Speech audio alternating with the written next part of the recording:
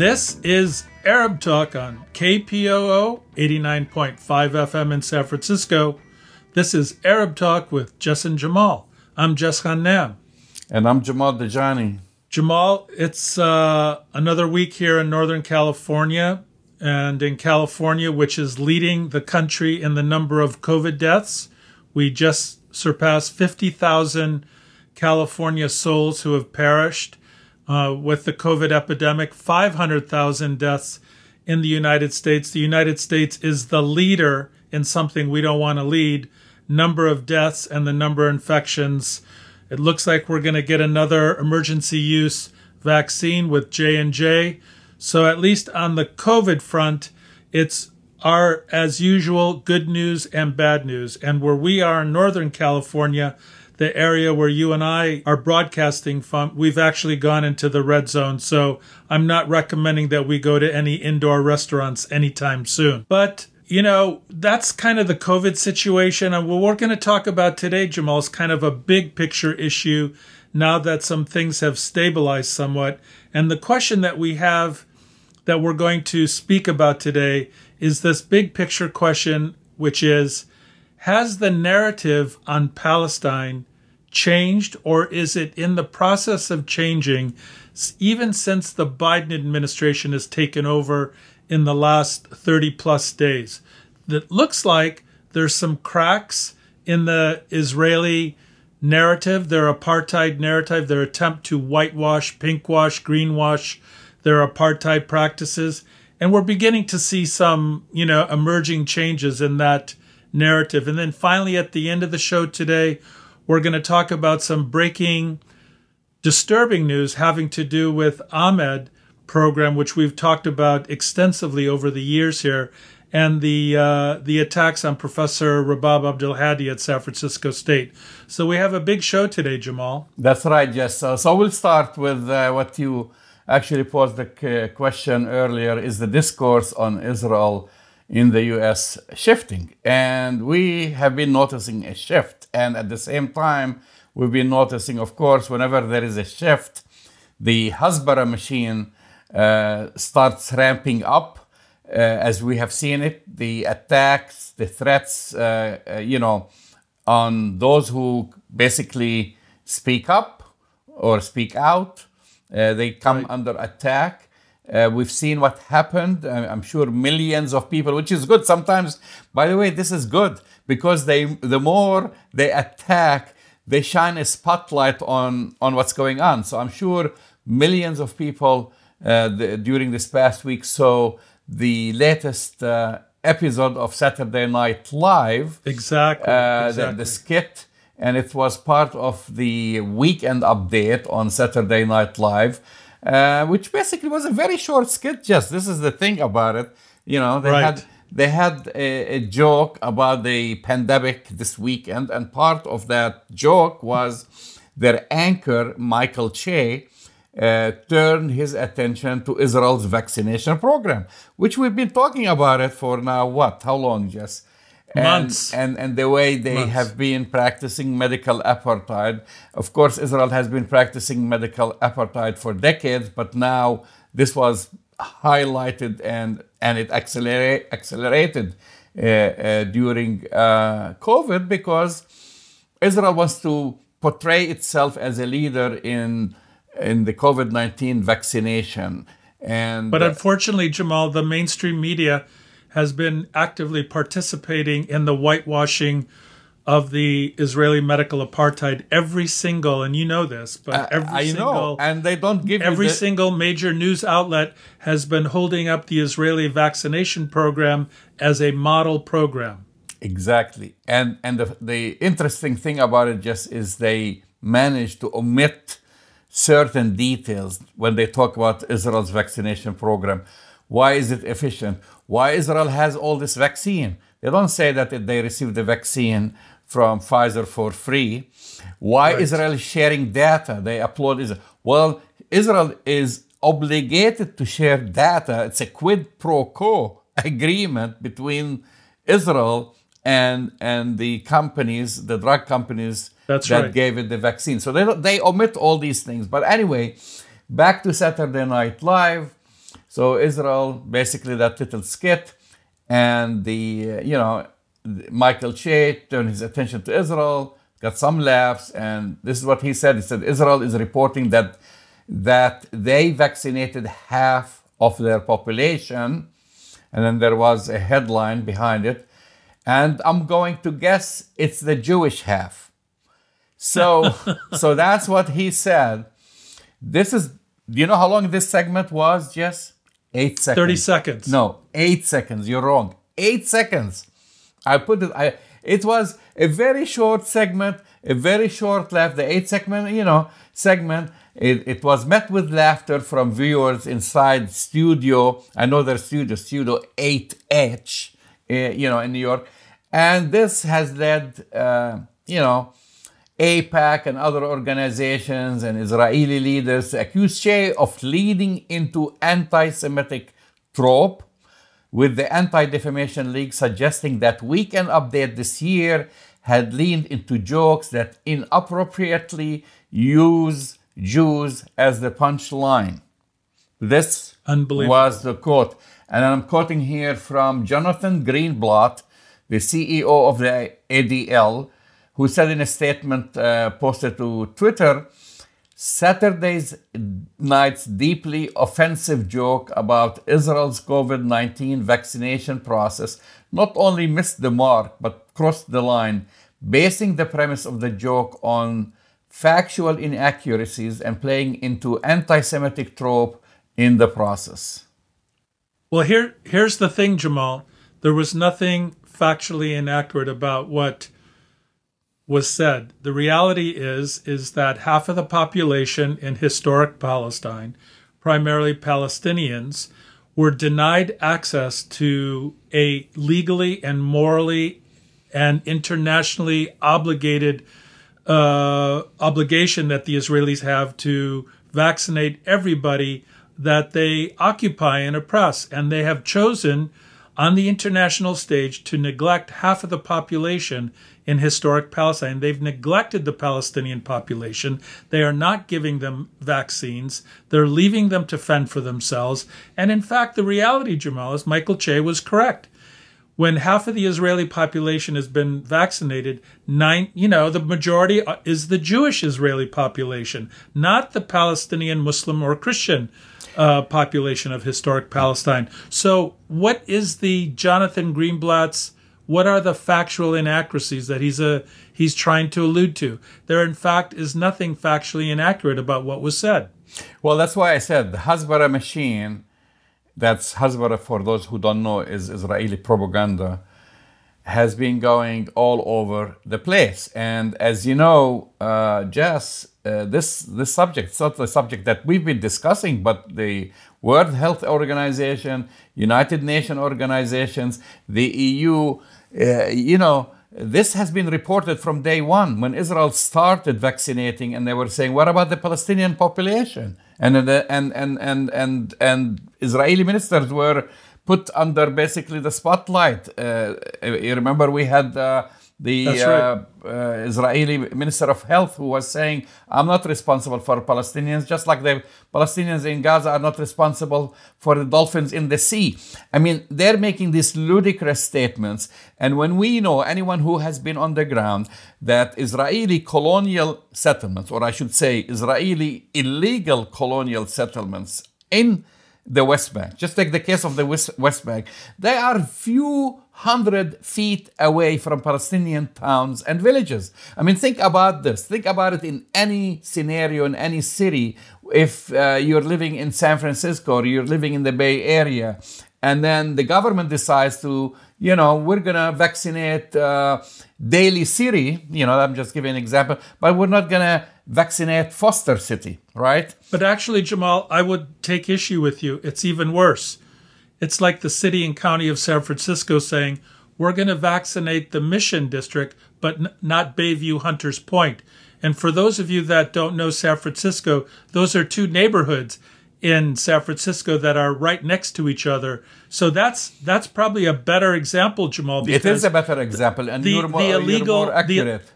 The illegal colonial settlements are literally neighborhood to neighborhood. You have an illegal colonial settlement here, and in the neighborhood right next to it is the original Palestinian town or village. And they're choosing deliberately, immorally, illegally to not vaccinate their neighbors. We know the way the pandemic is. This is not only an ignorant and foolish approach, but it's gonna backfire on the Israelis, whatever. The virus doesn't understand the difference between an illegal Israeli settlement and a neighborhood next to it, Jamal. The virus will continue to travel if the Israelis continue this immoral, illegal practice. But I want to get back to your point. How does 8 seconds of reality freak out the Israeli Hasbara machine? You had AIPAC, you had the ADL, you had the JDL, you had the Israeli Hasbara machine go into overdrive for 8 seconds of reality. That's really stunning. Because this is, going back to historical precedent. Israel, and I'm talking the Hasbara machine because they basically act, as far as I'm concerned, AIPAC is an arm of the Israeli government. It should be registered as a foreign, agency right here in the United States. A foreign agent. A foreign agent here. I mean, this is the argument. We've made this argument time and time again. And they really, in general, if you pay attention to kind of global news, even in Europe, they're not as aggressive when it comes to what politicians say, even though they attack British politicians more than others. They attack French politicians more than Italian, more than Greek, whenever it comes to Israel and so forth. But in the United States in particular, they always are on the attack for the slightest thing because they want to keep that old narrative that everything is great and good about Israel. The Palestinians are bad. Israel is a democracy. We hear that time and time again. Israel isn't the only democracy in the Middle East. We hear that time and time again. And of course, they bury their head, and they want to bury the heads of all congressmen and congresswomen and senators in the sand when it comes to the apartheid. And everyone knows Israel now has transformed the whole area between the Mediterranean Sea and the Jordan River into an apartheid state. Any which way you look at it. And the most recent of these examples is medical apartheid. And this has been highlighted. That's right. So they freak out. However, we said the narrative is shifting because, Saturday Night Live would never, ever come near any criticism towards Israel. And Lorne Michaels, right, who's the founder and creator of Saturday Night Live, he's Jewish. He's a Canadian Jewish. In fact, if I want to take it further, I think he was born on a kibbutz in Israel before his family immigrated to Canada. He's Canadian. So to kind of come and say that he's running an anti-Semitic show, because that's what they're saying. I mean, he's the final. The buck stops with him. The buck stops with him. He's the decider, Jamal. He's the decider. He's not going to allow this. But even then, that's the thing is we know with allies like the Jewish Voice for Peace, right here in the United States, in Canada, and everywhere, and a lot of progressive Jews who see the truth for what it is, and they have been very vocal and very critical about what they've been seeing. So. And then I'm going to come to the other example just because that ties into that, whether the discourse on Israel in the U.S. is shifting. Senator Bernie Sanders, also the former Democratic presidential contender, he just posted a tweet saying that Israel is responsible for the health of all the people under its control. It is outrageous that Netanyahu would use spare vaccines to reward his foreign allies while so many Palestinians in the occupied territories are still waiting. It's a very strong tweet, Jamal. He would not have tweeted this tweet 5 years ago. Very strong. Or 3 years ago. Jamal, he wouldn't have tweeted that a year ago. I mean, I think this is really speaking to the power of the shift in the narrative. And just to put it in a little bit of context, I mean, Bernie Sanders obviously is a very progressive voice in the Democratic Party. He's on the progressive AOC, Bernie Sanders, side of the progressive wing of the Democratic Party, clearly. But he would not even have tweeted that a year ago. The reason I believe that we're seeing some of this shift, and we've been talking about this for the last 4 years under the Trump administration, the Israelis decided to hitch their political wagon, and specifically Benjamin Netanyahu decided to hitch his political wagon to Donald Trump, to white supremacy, and to this, kind of delusional ideas of extremism, basically white supremacy extremism. And that Donald Trump perspective, which came home to roost and is causing, the kind of difficulties, to put it mildly, that we're in right now with an attempt to undermine the election. We see this split in the United States between, allegiance to Donald Trump and white supremacy and domestic white terrorism and kind of everybody else in the United States. The Israelis decided to hitch their wagon, Jamal, for the last 4 years with white supremacy. And now, perhaps, I don't know, what do you think? Do you think they're paying a price for this? Can they have it both ways? Well, they're definitely trying to have it both ways. But I think this is a pill that is very hard to swallow, even for the die-hard supporters of Israel. I've seen a shift. Even those who, for many years, whether they've been to on the ground there and seen it with their own eyes. At the end of the day, with now the internet, with satellite TV, people are not blind. They see what's going on. They see the daily atrocities. They know that Gaza is under siege. They know that Israel has been gobbling up the West Bank inch by inch, mile by mile, on a daily basis, and basically shredding the Oslo Agreement. They know it. Do you think Chuck Schumer doesn't know that? He's an ardent supporter of Israel, and now he's the the Senate Majority Leader. Do you think he doesn't know what's going on the ground?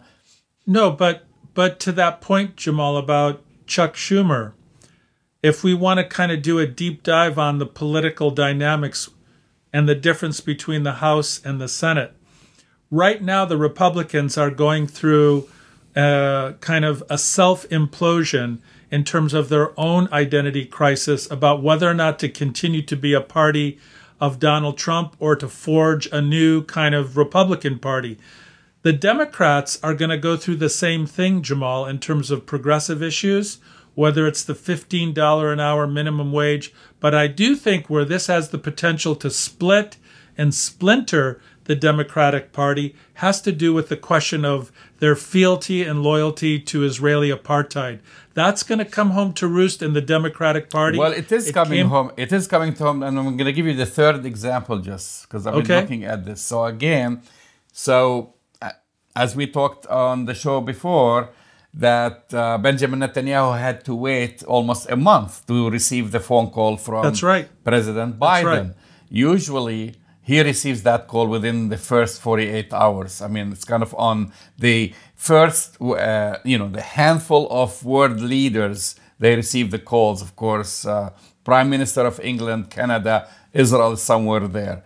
He had to wait a whole month after many, questions to his administration. When are you going to call Benjamin Netanyahu? And the media started finally he gets that call. So, Speaker of the House, because she cannot go ahead of the president, had to wait to make that call.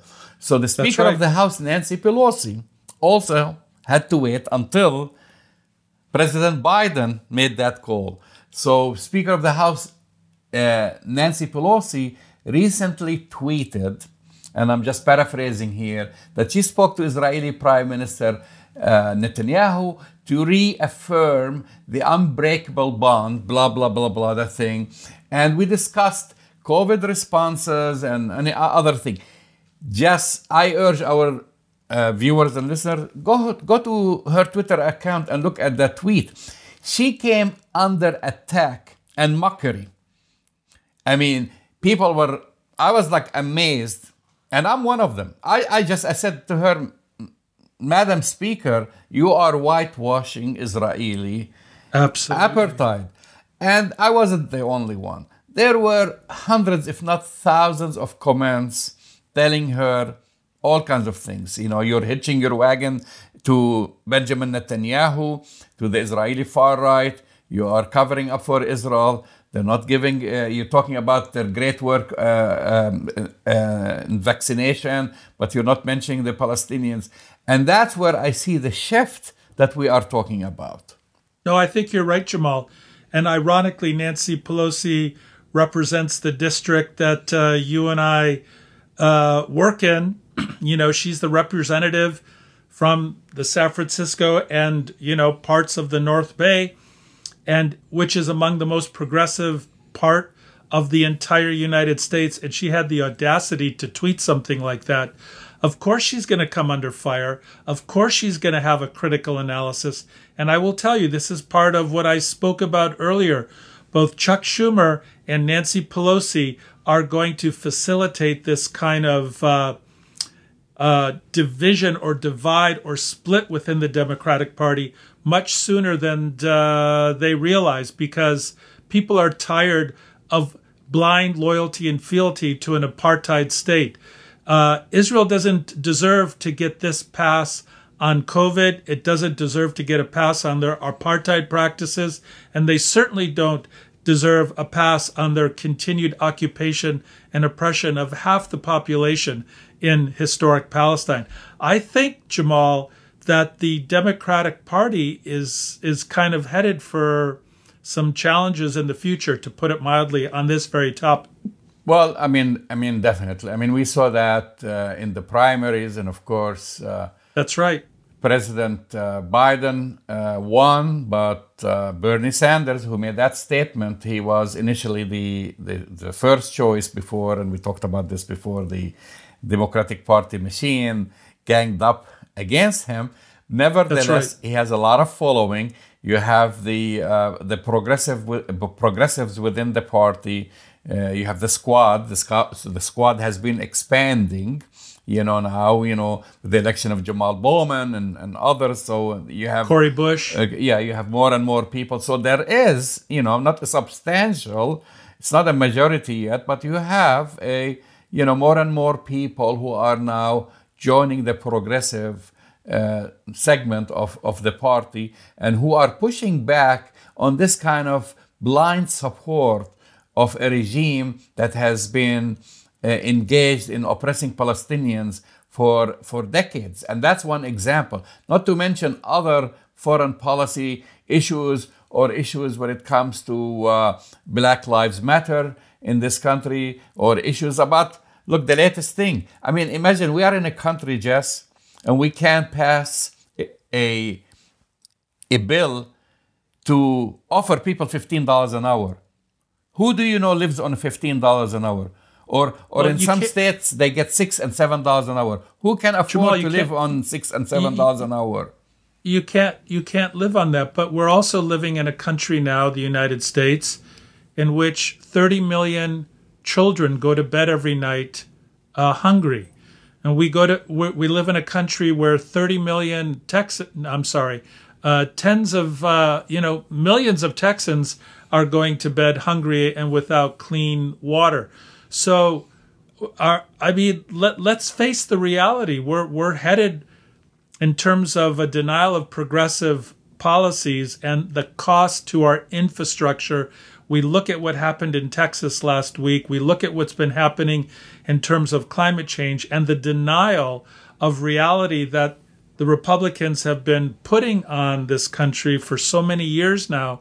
The consequences of that are showing themselves in some very painful, difficult ways, with people dying and starving and losing their homes because of a failure of, leadership and a failure to acknowledge reality. And this thing about the Israelis, Jamal, is very similar. It's a very similar kind of denial of reality that, Nancy Pelosi and Chuck Schumer, who are so-called Democrats, have participated in with Republicans to gloss over, whitewash, pinkwash, greenwash, whatever you want to call it, the Israeli apartheid system. This could be, Jamal, this next 4 years, I mean, it may be too much to say it's a tipping point, but this could be the beginning of a getting closer to that tipping point where the reality of Israeli apartheid really comes to hit the American mainstream. Well, I'm just going to end on this note before we go to our next segment, and to ask our audience to ask themselves this question. Why is Congress, year after year, writes a blank check to Israel, $3-4 billion? They're so quick to approving foreign aid to a country that's engaged in apartheid, when the same Congress debates for months over raising the minimum wage to $15 an hour. Just think about it. I mean, it's mind-boggling. No, it's a great point. We're throwing money left and right at them, and then when the average American person is struggling to make ends meet in this country. This is Arab Talk on KPOO San Francisco, 89.5 FM. So Jess, we've had Dr. Rabab Abdelhadi, and our listeners and viewers are very familiar with her. She's the director of the Ahmed program at San Francisco State University. Several times she's been under attack. She's been subject to lawsuits. She won her first lawsuit against the Lawfare Project. And now we find out that the San Francisco State University administration is trying to create an alternative universe by claiming that they support the Arab and Muslim and Palestinian communities in San Francisco. They support the students, they support the community, they support the faculty, and by trying to undermine Dr. Abdelhadi and Ahmed. And so we have on our program two San Francisco State University alumni who also are graduates of the Ahmed program. One of them is now a professor, all right, so she has her PhD, and the other former student is currently completing his PhD at UCLA. Let's listen and watch what they had to say. For the past several years, we have been discussing the systematic attacks on Dr. Rabab Abdelhadi, director of the Arab and Muslim Ethnicities and Diaspora Studies, otherwise known as Ahmed, at San Francisco State University. Dr. Abdelhadi has been on Arab Talk several times. Today, we are catching up on the latest updates by two of her former students, and these are not your average students. Salim Shehadeh is currently completing his PhD at UCLA, and Dr. Lubna Katami is assistant professor in the Department of Asian American Studies at UCLA. Welcome to Arab Talk, Salim and Lubna. Thank you, Jamal. Thanks for. Very happy to be here. So, Salim, briefly tell us about Ahmed. Why is it under constant attack? Thanks, Jamal. Yeah, I wanted to start by saying Ahmed started off out of the task force, Jamal, that you were part of, that was part of the community to address the growing anti-Arab, anti-Palestinian, anti-Muslim racism in the university and in our communities. And out of that, Dr. Abdelhadi was scouted to kind of start and lead this initiative. And since then, the program that she's led has had classes in Islamophobia, classes in Arab and Arab American feminisms, classes in colonialism, imperialism, and resistance, Arab media, images in America, and classes on Palestine from an ethnic studies perspective. We also have open classrooms which deal with a broad range of interconnected issues, including indigenous sovereignty, Black liberation, queer liberation, anti-imperialism. Last week, we had the Day of Remembrance at San Francisco State University with Asian American Studies, for instance, and community orgs with Japanese Latin Americans Coalition for Justice, among others. And I raise this because this is the crux of what Ahmed is. Ahmed is a program, as Dr. Abdelhadi says, about the indivisibility of justice, right? It teaches about liberation by centering marginalized communities and centering and focusing on communities of Arab, Muslim, and Palestinian descent, as well as kind of the interactions, global interactions that we have as part of the diasporas.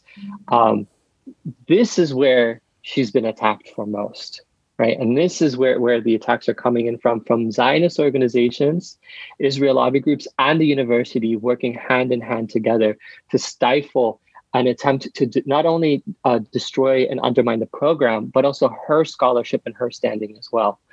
And for years now, there have been accusations of Dr. Abdul-Hadi engaging in terrorism, of the students in the Ahmed program and the General Union of Palestine Students, which Dr. Khatami and I were both a part of, that we kind of also perpetuate anti-Semitism on campus through the directorship of Dr. Abdul-Hadi, who's telling us to do these anti-Semitic things. These are smear campaigns levied against her because of her scholarship and activism.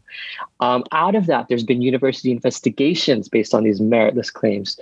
There's been congressional statements directed at Dr. Abdul-Hadi condemning her for supposed engagement in these activities, which are completely unfounded. There have been death threats levied against her and against the students at San Francisco State University who advocate for Palestine. They were the subject of smear campaigns like the David Horowitz Project, which posted very violent images of them all across their campus, and Canary Mission, which posted these accusations of anti-Semitism and terrorism online for a public audience. There's been lawsuits directed at her by the Lawfare Project, another Zionist organization. And recently, there's been a Department of Education investigation opened against UCLA for Dr. Abdul-Hadi's coming and giving a guest lecture on Islamophobia and the interconnections between white supremacy and Zionism. And these are sort of the ways in which the university and these Zionist organizations are collaborating with one another to kind of stifle any of the work on Palestine advocacy and scholarship coming out of the program. Now, the attacks, by the Zionists were expected because this has been ongoing. And I recall, and this is for Lubna here, Lubna, after the community celebrated the launch of Ahmed at San Francisco State University, former San Francisco State University President Corrigan, shortly after, we hired, basically, I'm talking about on behalf of the community, Dr. Abdul-Hadi. He reneged on his commitment by canceling 2 line items. And then they used the pretext that it was a budget issue, which we knew from different sources that was not the case. And I recall something, Lubna, that you talked about this whole thing about keeping Ahmed anemic and why the reason behind of cutting basically the 2 slots that were designated to hire 2 additional professors. Yes, thank you so much. I think, Salim provided such great background in terms of what the attacks have been and why. And I think it's really important to revisit this period of the early 2000s, because really, the creation of the task force, the hiring of Dr. Abdul-Hadi, the creation of the Ahmed program, that was a response to decades of anti-Palestinian, anti-Arab, anti-Muslim racism and suppression of free speech of student organizers at SFSU long before the creation of the task force. So the task force was really meant to talk about a mechanism that could rectify these forms of intolerance, of discrimination, of racism, of hatred, especially in a post 9/11 2001 context during the invasions of Iraq and Afghanistan. And we really believed that centering critical pedagogy and scholarship for the purpose of social transformation and liberation was key. So by bringing Dr. Abdul-Hadi on, I think the university, it was very clear that we wanted this department to be housed in the Historic College of Ethnic Studies for all that it stood for, especially the 1968 student strikes that realized the creation of ethnic studies as a field and as a college at SFSU. And so Dr. Abdul-Hadi had been fulfilling that promise of really centering a critical pedagogy and scholarship. In 2009, the GUPS students organized a second anniversary for the Edward Said Cultural Mural, which was inaugurated in 2007 after a 3-year-long fight with the campus administration. And following that anniversary, based on the selection of the keynote speaker, President Corrigan sent an email in red text to GUPS and to Dr. Abdulhadi, scolding us for our selection of the speaker and for advancing efforts for boycott, divestment, and sanctions, both on campus and in society, the growing BDS movement. And so this was around in 2009 when the open search lines for two senior scholars in Ahmed were open. We were searching for these candidates. President Corrigan scolded GUPS for the mural anniversary selection of the keynote speaker, was scolding the MSA for events against Islamophobia, and simultaneously shut down the open search for the two new Ahmed candidates, citing that it was a budgetary response to the fiscal crisis. But that was in 2009. We are now in 2021, and the Ahmed search lines have never been restored since 2009, as Salim has demonstrated. Dr. Abdulhadi, her students, the Ahmed program, the GUPS student organization, the MSA have been under constant threats and attacks. And the university has really fallen short of protecting the safety and wellness of its Arab and Muslim and Palestinian student population. And moreover, when it does, apply these symbolic gestures against all forms of intolerance, it really does not address the systemic forms of anti-Palestinian discourse and hate that's happening at SFSU. And furthermore, it's really fallen short on its institutional promise and commitment to actually support an institutional program like Ahmed. So for 15 years, this program is a one-person staffed program. Dr. Abdulhadi, who has been pushing as much as she can with such limitations, restrictions, and cuts and denial of access to resources. So why do you think the administration is reluctant to support Ahmed? I mean, that's the big question. I mean, what is the main reason behind it here? And then you're absolutely right.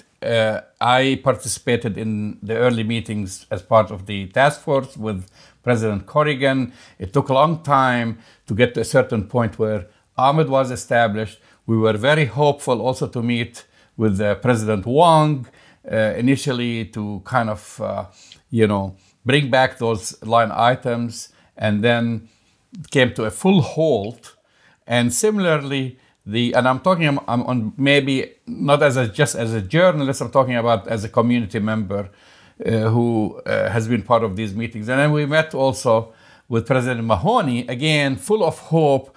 And then shortly thereafter, there are excuses, whether it's budgetary issues or now it's a COVID. We don't have the money. It's COVID. We're having cuts. And it's just like, I use the word systematic. I mean, it is, do you think the grand plan is to really stifle Ahmed and shut it down? I really do believe that the issue is part of a larger issue that is about the reordering of the political and intellectual integrity of the field of ethnic studies more broadly. And I think what's happening to Ahmed is case in point. Ethnic studies as a field was founded by student organizers who went on strike for 6 months at SFSU to demand accountability from the university, to demand an education that centered people of color, oppressed peoples, histories, and accounts of knowledge, right? That centered their forms of knowledge, that called very explicitly for an end to racism and imperialism and war and all of these different things.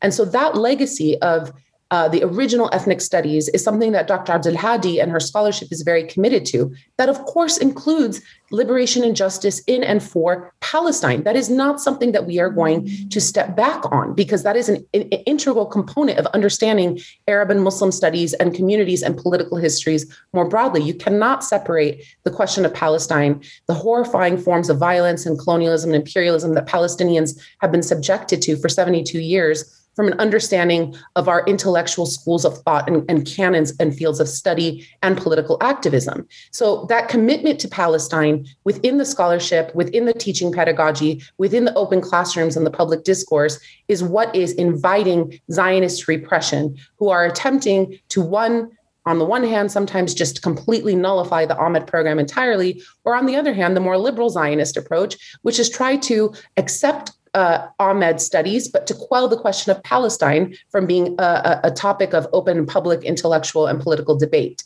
And that is not something that GUPS students, MSA, Ahmed alumni, GUPS alumni, the community will stand for at SFSU. So I really do think that this has to do, the university is caving to external Zionist pressure to suppress free speech and academic freedom at SFSU. Yeah, you're absolutely right. I mean, it's really, at the end of the day, it's going to be about academic freedom. Now, Dr. Abdelhadi has been on the show, and we've had her several times, and we talked about the two lawsuits. I mean, the first lawsuit, she won. The Lawfare Project lost it. And then they went after San Francisco State University, and they reached a settlement, but she wasn't part of it. And I would just want to fast forward now to what's going on now. I mean, within the past few months, we have word that San Francisco State now is trying a not so new technique, because it has been used by President Wong before, is to bypass Ahmed and circumvent Dr. Rabab Abdelhadi and meet with some members of the community, and frankly, to use these members of the community to give them a pass for all the mistreatment that they have been subjecting Dr. Abdelhadi to, and mistreatment of Arab and Muslim students and faculty. Salim, can you tell us a little bit about this? Thank you. Yeah, no, and I think that this is there are many issues with this new meeting that the president has been holding and calling for. And I think one of the core issues as well is the way in which it addresses it does multiple things. One is it completely erases the institutional history of community organizing that has been done for decades among and within our communities to push San Francisco State University and to push for that critical education that Dr. Khatami was just talking about. And so it attempts to undermine those as the stakeholders and to say that all the work that you have done, we're going to wipe the slate. We're going to start at point zero, and we're going to address it from this new perspective. And the new perspective that they want to address is one in which racism is a matter exclusively of individual bigotry and bias, and racism has nothing to do with a mode of structural oppression and dominance, right? And this is, I think, key, is that what we have been saying in the community with Dr. Abdelhadi for years is that structural problems demand structural remedies. What we need and what the task force called for was an academic home that was home for the community, that was home for the students, and a home for scholars to come together and have discussions and build critical insight on Arab, Muslim, and Palestinian communities here and everywhere, right? And how do you combat Islamophobia? How do you combat anti-Arab racism? How do you combat anti-Palestinian racism? Is you must challenge it head on in every single one of its manifestations, right? And we must do the hard work of doing that investigation and having these discussions. And this is the hard work that Ahmed is pushing for. This is the hard work that Ahmed is a leader in with us, right? It's not in it alone. It's with us as the community. And this is exactly what the university does not want. The university does not want us to rock the boat. The university just wants a steady supply of students, pay your tuition, do your years, get out, get the donors, get the San Francisco Tech money, get the the international donors, get the money, get the students, and get it. They want to turn this into kind of a clientele system of just pushing students in and out for money. But decades, the fight has been that education is not for the sake of just accumulating facts. Education should be for the purpose of collective liberation. And this is kind of the principle that Ahmed operates under. And this is what the university is absolutely hating. And the way that they're doing it is they said, we want Ahmed out. We want Dr. Abdelhadi out. We want the communities that are with Ahmed out. So they're undermining this entire effort, saying no to what you're doing, yes to this new model, which I was trying to think the other day, kind of like something out of the box. Because I've kind of seen this over the past 20 years, and this most recent strategy Does it have to do anything to do with COVID? Because campuses are now like ghost towns. I don't know if students they're going to go back in September and they're going to have the 100% occupancy and wherever, so that there is an opportunity for them to kind of go behind this whole thing about COVID, because now you don't have student activists on campus, as you were talking about. You don't have, you had all these students, organizations, groups, and GUPs, but they can't really. They're not there on campus to monitor everything, to demonstrate in front of the administration. Everyone is like online, just like we're having this interview online. And if this is actually another angle for them to kind of, win their battles against the community, kind of like take advantage of a window of opportunity when they see everyone is kind of distracted with COVID, staying at home, no students on campus. Do you think do you think they're exploiting this? One of the things that we see is that in the undermining of the Ahmed program with this is that also this semester and last semester, the university has cut 60% of Ahmed course offerings. 60% of our course offerings have been cut. And this is part of a wider system. Not only have they cut the course offerings, they have forced Dr. Abdelhadi to teach courses outside of the Ahmed program. They have forced Dr. Abdelhadi to shift which courses she's going to offer and offer them and attempt to and make her create new syllabi at the 11th hour, right before classes are supposed to be scheduled. They're completely disrupting any form of stability, not only for the Ahmed program, but also what that means, right? So these are part of her scholarship, right? This is also part of the stability for students who are minoring in the program. This also impacts every single one of the lecturers. I've been a lecturer in Ahmed. Jamal, you've been a lecturer in Ahmed. Lubna, you're a professor now. So, hopefully we'd love you to come and be a professor at San Francisco State University in Ahmed, but they're preventing that. As you said, Dr. Abdelhadi is the only professor we have in the Ahmed program. So this is part of, and what they're doing now is that they have cut Ahmed's budget and they have cut Ahmed's resources for decades. Now their excuse is they're cutting it because of the financial burden that's pressed on the San Francisco State University system. What was their excuse 2 years ago? What was their excuse 3 years ago, 4 years ago, 5 years ago when they kept cutting? Well, now they're using COVID. Right. I mean, that's what I'm saying. Exactly. They're using this cover and they don't have this pushback because now they can meet and they have been meeting. No one, you can meet online and you don't have to be, there is no transparency in that. You don't see people coming to the administration building. They can meet with anyone and say, these people represent the community. And you don't have any pushback from the students because the poor students, and I feel really sorry for students, especially the ones who just started, that they don't have any kind of campus life. So, they're relegated to studying at home, that they are taking advantage of this situation. And just, not only that they are saying we're cutting the courses because our budget has been cut because of COVID, but also they're exploiting the situation to undermine Ahmed. And that's how I see it. I want to see, what do you think is going to happen now? Lubna, what do you see as a solution out of this, for the community, for the students, for the supporters of Dr. Abdelhadi and Ahmed? Yeah, thank you so much, Jamal. I mean, I think I just want to revisit the COVID question before, because I think there is this broader, this broader way of understanding that this pandemic has illustrated the failure of the university, its increased privatization. And through the pandemic, specifically, as we saw with the Ahmed case, the censorship of the event that was taking place, the Ahmed event that was taking place featuring Leila Khaled last fall, by Zoom, and the failure of the university to provide an alternative platform, right? So this is a complete infringement on public education and on public universities. And I think that it indicates that there really needs to be a reordering of higher education in order for it to be the people's space, which is what it should have always and should remain being.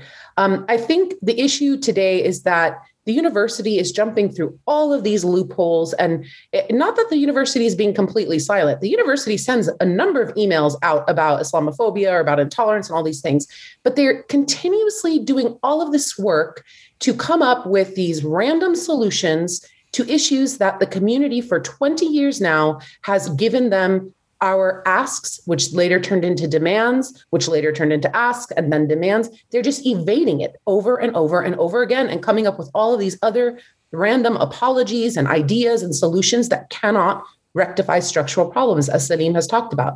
The community has demanded, the community meeting, the community organizations, students, Dr. Abdulhadi, Ahmed, friends of Ahmed, the strikers of 1968, we have demanded restoring the Ahmed lines, stopping the attacks on Dr. Abdulhadi, her students, and GUPS, and stopping to cave to Zionist pressures that make them more precarious, right? And defending the right to academic freedom and free speech on campus. These are not totally bogus or totally outrageous demands or needs. And they are sort of the really basic things that the university needs to do in order for all of us to move forward. Rather than, all of these other symbolic gestures, which have just gotten us nowhere through 3 university administration presidents, Corrigan, Wong, and now Mahoney. Well, we're going to keep continuing to talk about this issue. It's not going to go away anytime soon. Dr. Lubna Khatami and soon to be Dr. Salim Shehadeh, thank you for coming on Arab Talk, and we'll talk to you soon. Thank you for having us. Well, Jamal, Salim and Lubna, both of whom we know very well and have interviewed over the years, give a very compelling kind of analysis of what's happening contextually at San Francisco State, but also part of the larger political context of what's happening, in the Bay Area and the country. That was very disturbing to hear that. And you and I, by the way, have a bit of insight into that, from the last couple of decades too. Well, I mean, actually, before me, Jess, you were one of the initial people on the so-called task force. Task force. That was established by former President Corrigan. And then I joined later on, and we were engaged in these, I would say, not so friendly meetings. But eventually... No, they weren't friendly at all. We've been doing battle, Jamal. The reality is you and I and our community have been doing battle with San Francisco State for a minimum of 20 years now plus. And the reality is, and you know the president of San Francisco State, you've met with her, you teach there, because you know this situation, is really playing a pretty dirty game right now with our community, with the Palestinian Arab Muslim community in the Bay Area. And it's a typical tactic of divide and conquer, right? You find house Arabs, that will come to the table and pretend that they're important and support and marginalize the more progressive elements of the community who are saying what is happening at San Francisco State with Ahmed and the Palestinian Arab Muslim students and faculty there is unacceptable. They want to marginalize that. That's what they've tried to do for years, and bring in, as we have called them, and they need to be called out for this, Jamal, these are house Arabs. They're willing to come and sit inside the house and disparage the more progressive voices of our community. It's a very disturbing development. The fact remains, Jess, and when the community managed to get a commitment from San Francisco State University to establish the program, Ahmed, and they went through a whole vetting process to find an excellent and a very qualified scholar to bring her here, Dr. Rabab Abdulhadi, with the promise to build that department, to build actually the initiative into a full department, to be the 5th department within the School of Ethnic Studies. And then by just starting, this is a huge campus, San Francisco State University, to really increase that department by 2 additional professors to basically to support and help Dr. Rabab Abdulhadi. Can you have a department with 1 person, Jess? No, you can't. You can't, Jamal. So since she's been hired for the past 15 plus years, Jess, Dr. Rabab Abdelhadi and the program Ahmed, they've been kept anemic, and that's the word. No financial support, no moral support, plugging along. If someone else wasn't as resilient as she is, the program would have collapsed. And but Jamal, we need to say this. It's not easy to say this, but we have to.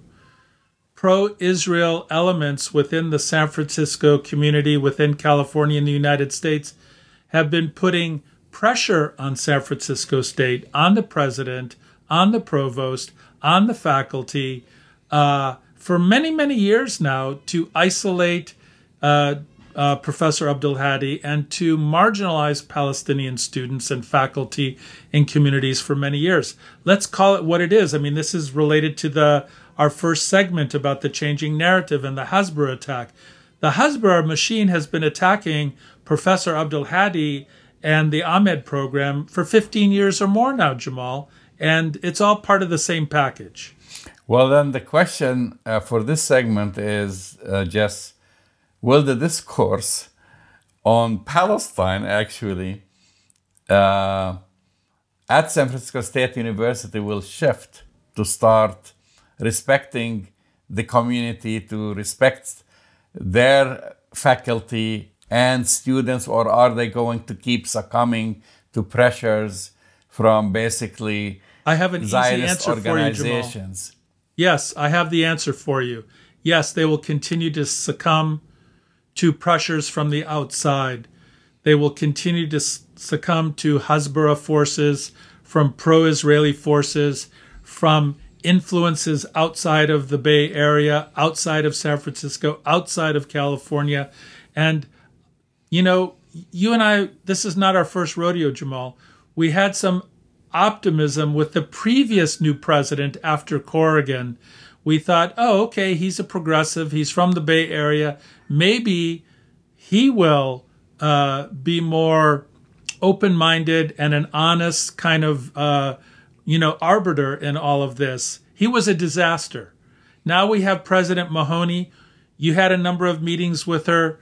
You had some initial optimism, but she's also turning out to be a bit of a dishonest kind of arbiter and broker in this whole thing, trying to bring in other people to support the isolation and the exclusion of the real progressive forces of our community. And you know what we call this, right, Jess? This whole pretense, PEP, progressive except on Palestine.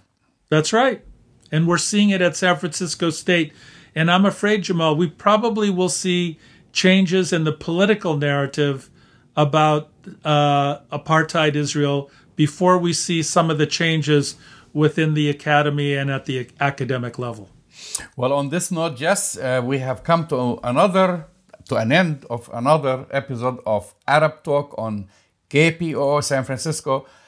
Go to our website, arabtalkradio.com. You can download for free all the latest episodes, and we will talk to you next week.